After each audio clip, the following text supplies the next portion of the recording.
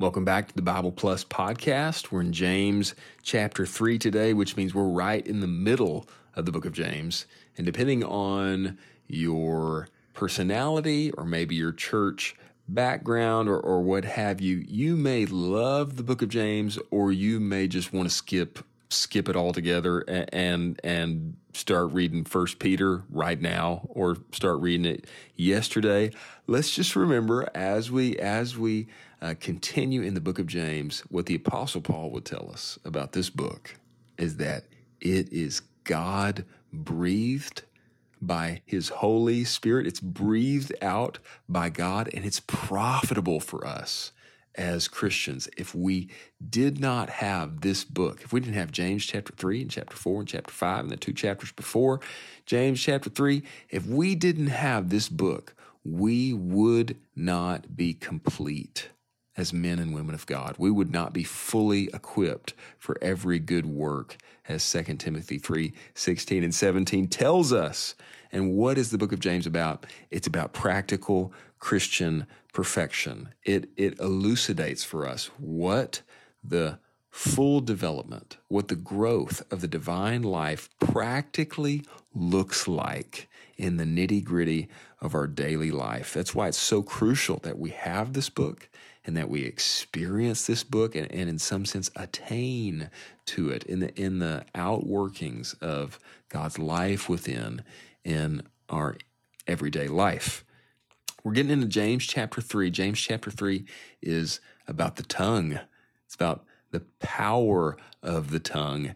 And it's also about wisdom, but the wisdom is even about exercising our tongue and speaking or not speaking. So mainly it's about our tongues. And just before we get into it here, you need to know this. As you read it, or maybe you've already read it and you're listening to this podcast now, you just need to know you and I, we're a part of the same club. If you're reading the book of James, you're going to pick up pretty quick, if you're reading it fairly, that you are a part of the club that I'm talking about. And what club is that? It's the big, fat hypocrite club. It's the hypocrite club, okay? As Christians, okay, let's just be honest. We're all hypocrites. We're all hypocrites. But the good news is that Jesus is making us more real every single day. He is reality and He's making us real, okay?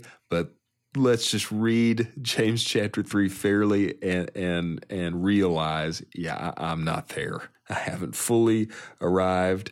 God's got a lot more to do with me. He's got a lot more to do with me, in me, and especially in how I use my tongue and the words that I say. I think all of what James is going to say here in chapter 3, in some sense can hang upon Proverbs 18:21. And what does Proverbs 18:21 say?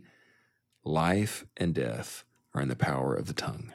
Life and death are in the power of the tongue. And James uses I counted seven very clear, powerful, illustrative pictures that really elucidate for us how powerful our tongue is.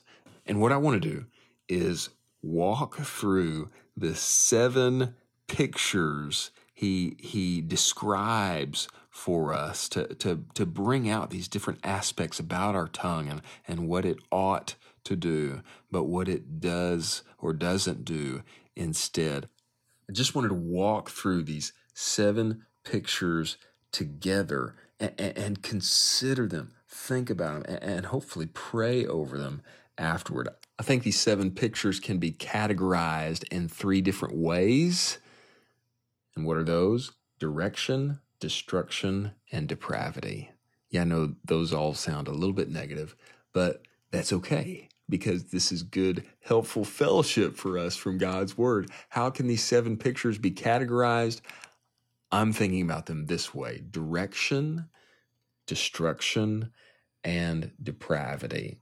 Okay, the first two are pictures of direction.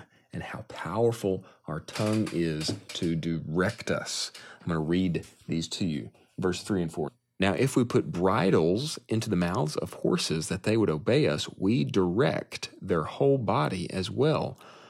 Verse 4, behold, the ships also, though they are so great and are driven by rough winds, are directed by a very small rudder, wherever the impulse of the pilot wills. Verse 5, so also the tongue. Okay, so what is he saying here? Just like a bridle, verse 3, a bridle in the mouth of a horse, it directs the entire body of the horse. And verse 4, just like a tiny little rudder on that boat, it directs the entire ship. So also the tongue, the words that we speak, they're powerful to direct the whole of our life. These first two are direction. You got the bridle and you've got the rudder of a ship. Bridle with a horse, rudder of a ship. Okay. Third picture, verse 5. So also the tongue is a little member, yet boasts great things. Behold, how great a forest, so little a fire ignites. Verse 6, and the tongue is a fire, the very world of unrighteousness. The tongue is set among our members as that which contaminates the whole body and sets on fire the course of life, and is set on fire by Gehenna. This is a picture of destruction. The tongue is so powerful to destroy. Imagine here, the words he uses are so pictorial. How great a forest, so little a fire ignites, and the tongue is a fire. Our tongue can set on fire the course of our life, and it can set on fire the course of others' life, not in a good way, in a bad way, in a way of destroying the course of our life and in destroying the course of others' lives. That's our second category, destruction. Okay, the last four pictures he's going to cover here regarding the tongue are all pictures of depravity. Depravity. Okay, what do I mean by that? Let's read verse 8. But the tongue, no one among men is able to tame. It is a restless evil, full of deadly poison. The tongue is a restless evil. Did you know that? Did you know your tongue is a restless evil and that it's full of deadly poison?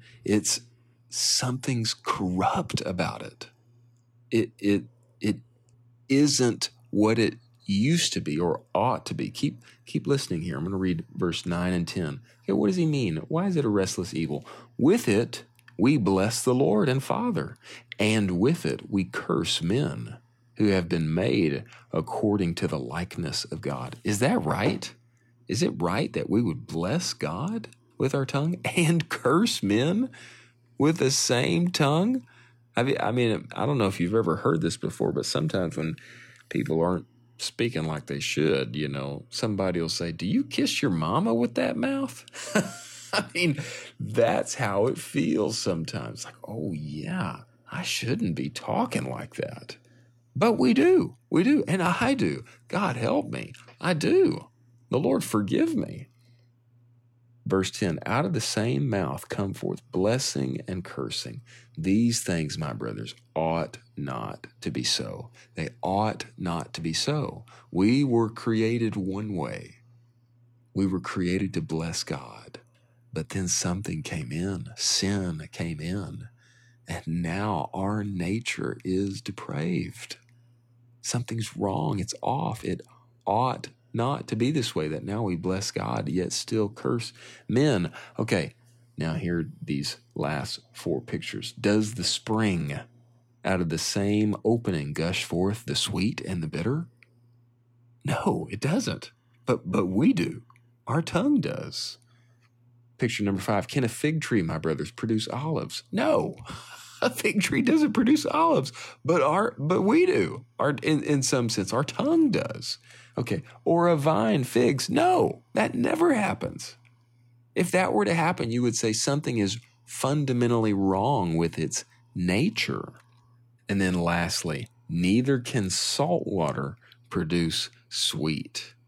These last four pictures show you that just never happens. Those things don't happen, but they do with our mouth, which shows that there's something fundamentally wrong with our nature. So what does the effect of the divine life have on our tongue in our practical daily life? It restrains it. It bridles it. We end up, instead of boasting, instead of destroying, instead of devouring and setting the course of life on fire, we show meekness. We're quiet. We don't speak when we want to speak, and we do speak when we don't want to speak. The divine life brings about a wisdom that is pure and peaceable and forbearing and compliant. It's full of mercy and good fruits, impartial and without hypocrisy. The divine life acts in such a practical way that it causes us to be without hypocrisy, especially in how we use our tongues and in how we speak. Isn't this incredible? I love this, and I want the Lord to do this in my life and in yours.